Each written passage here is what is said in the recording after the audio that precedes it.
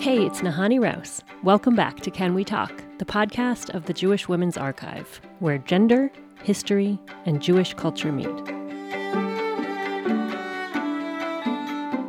We need to completely change the way that we live in this world. And that's what climate justice is about. That's what fighting against climate change has to be about. People need to be having conversations with the older people in their lives about their deep, existential fears about the climate ending, because, these are the people that created this world for us. They're the ones that in so many ways have been intentional about creating this world, and in so many ways, have contributed to creating a world that is not going to be inhabitable to, our children. I definitely feel sad and scared with all the the fires in California and all the crazy weather in Texas, COVID. This is kind of a scary world to be a teenager trying to figure it out in, but it makes me feel a lot better to be trying to do something about it. Earlier this year, dozens of Jewish climate organizations gathered for the Big, Bold Jewish Climate Fest. The week-long virtual gathering included over 150 sessions on topics ranging from political advocacy, education, food sustainability, and even a Zoom visit with goats. During the conference, I heard a panel of inspiring young activists, all of them young women. I later caught up with 3 of them to talk about how they got involved, how their identities influence their activism, and what inspires them to keep at it. So I'm Noah Gordon-Guterman. I am currently an Avodah Service Corps member in DC, and I, through my service corps, have been placed at Interfaith Power and Light and have been focused particularly on organizing around climate and specifically environmental justice in the Jewish community. My name is Isha Clark. I am 18 and I'm from Oakland, California. I am an activist and co-founder of Youth versus Apocalypse, which is a frontline youth-led climate justice organization based in the Bay Area. My work and my life is dedicated to fighting for collective liberation so that we can all live in a world where we can really thrive. I'm Tali Diener. I'm a high school student from Grand Rapids, Michigan, and I'm a part of Jewish Youth Climate Movement and Sunrise Movement. My basis for social justice and realizing that climate is something that I needed to be a part of came from my Jewish summer camp. I kind of have been taught since I was really young, as Jewish people, it's our obligation to tzedek tirdof, to be involved in social justice. What's so compelling about climate justice is not necessarily the earth, it's the people living on it. I grew up very deeply in the Jewish community. I went to Jewish summer camp and Jewish high school and Jewish day school my whole life, actually. I don't think that I gained really much of a climate consciousness in my Jewish spaces, and actually that's something that irks me frequently, and I think that I had a really hard time accessing and feeling connected to climate. It was kind of framed as science heavy or not centering humans. I think I really became interested in climate and started to kind of feel more urgency around the climate crisis through the medium of food access and the food systems. I live in the Midwest in a very homogenous Dutch area. I'm one of a few Jewish kids in my school, and so because of that, and also just middle school conformity, I really spent a lot of time trying not to stick up, trying to just blend in. But recently I kind of realized the common denominator of all the people that I've seen sticking up for what's right is the Jewish women in my life. So my mom, my camp counselors, my aunts, their Jewish women are really powerful and really show up for what is important to them. I never really felt connected to anything that was climate or environment related because it was always presented to me as something that was very white and that you had to have, a lot of privilege to care about. The climate movement was, really talked about as saving the rainforest and the polar bears and, really neglecting to talk about the truth of climate change, which is that it is a result of our foundational systems of oppression, because all of those systems of oppression at their root are about exploiting people, are about exploiting the planet, because we see those people as less than, as disposable.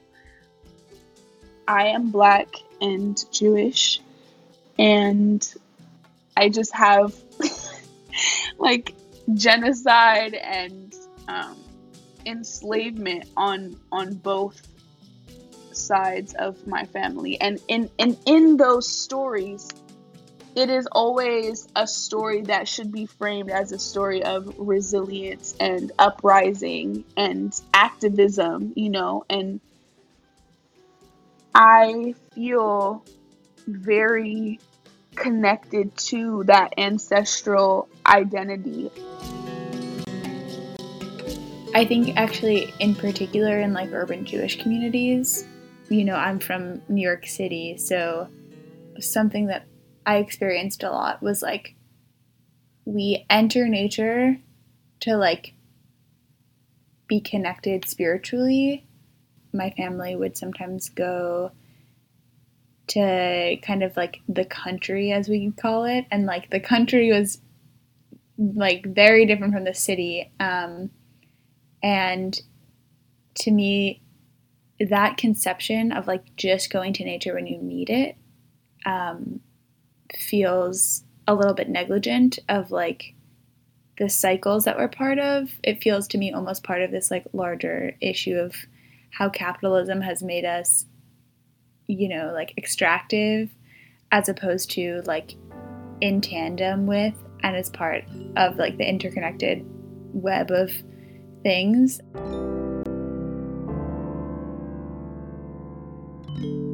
So my start was in environmental justice. I was invited to this action that was targeting Phil Tagami, who is a very prominent developer in Oakland and who was in 2017 and still is now trying to build a coal terminal through West Oakland.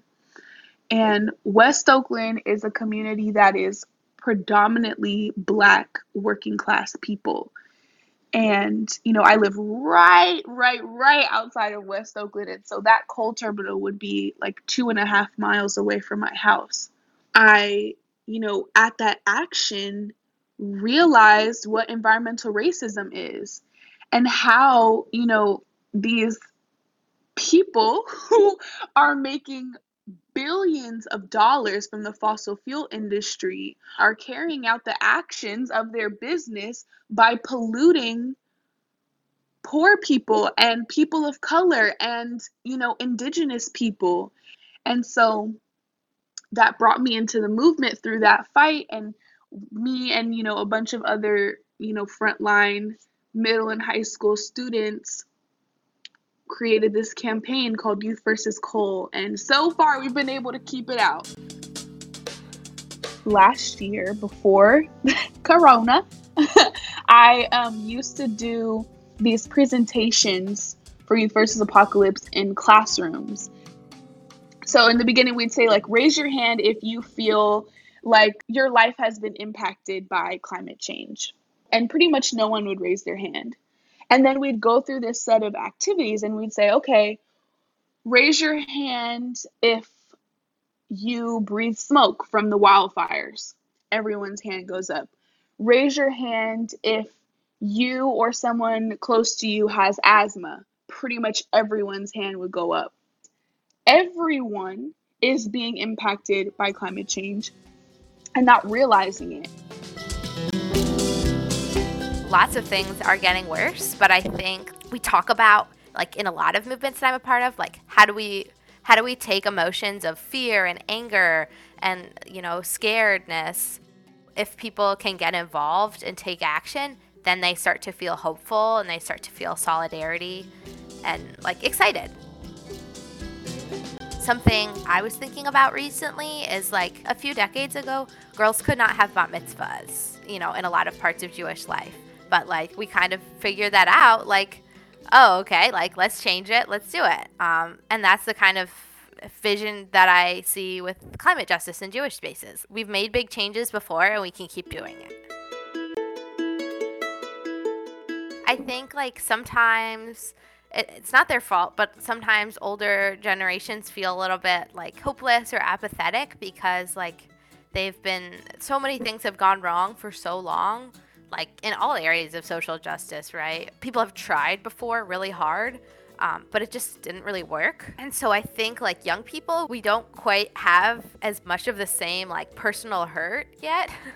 But like we kind of have that fresh perspective of like, instead of wallowing in how sad it is or how much work there's left to do, like, let's get started.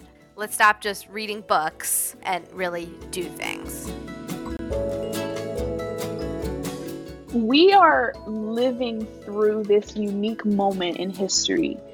And what we're experiencing is this both societal and climate breakdown. And because of that, we have this unique opportunity to actually dismantle those systems and build something new, because it's going to have to happen regardless. But do we pull it out and lay back down the same foundation, or do we pull it out and we lay a new foundation that is about justice and equity and true sustainability? We don't want to exist. We want to like thrive and create a better world. The important thing is like trusting young people, trusting in a way that feels a little bit counter to the way that in the past we have trusted tradition. This like asks us to trust something that like isn't already written down for us. If we look at history, people are so powerful. There's a social science statistic that's like, if 3.5% of people are like really taking action for a social movement, like really involved, then it always wins. Like, that's not a huge amount. If we all jump in and start working, then we can make things happen. Angela Davis has this quote where she says, you have to act as if it is possible to radically transform the world, and you have to do it all the time. And I think that is something that I always am trying to remind myself, like each day, regrounding myself in that we have to believe that we can radically transform the world, that we can be in a completely different world in our lifetime. Because if we don't, then it will never happen. And I think that is something that my ancestors have always done. And so I ground myself in that and know that I have that blood, I have that DNA of uprising, and I'm going to use it in this lifetime.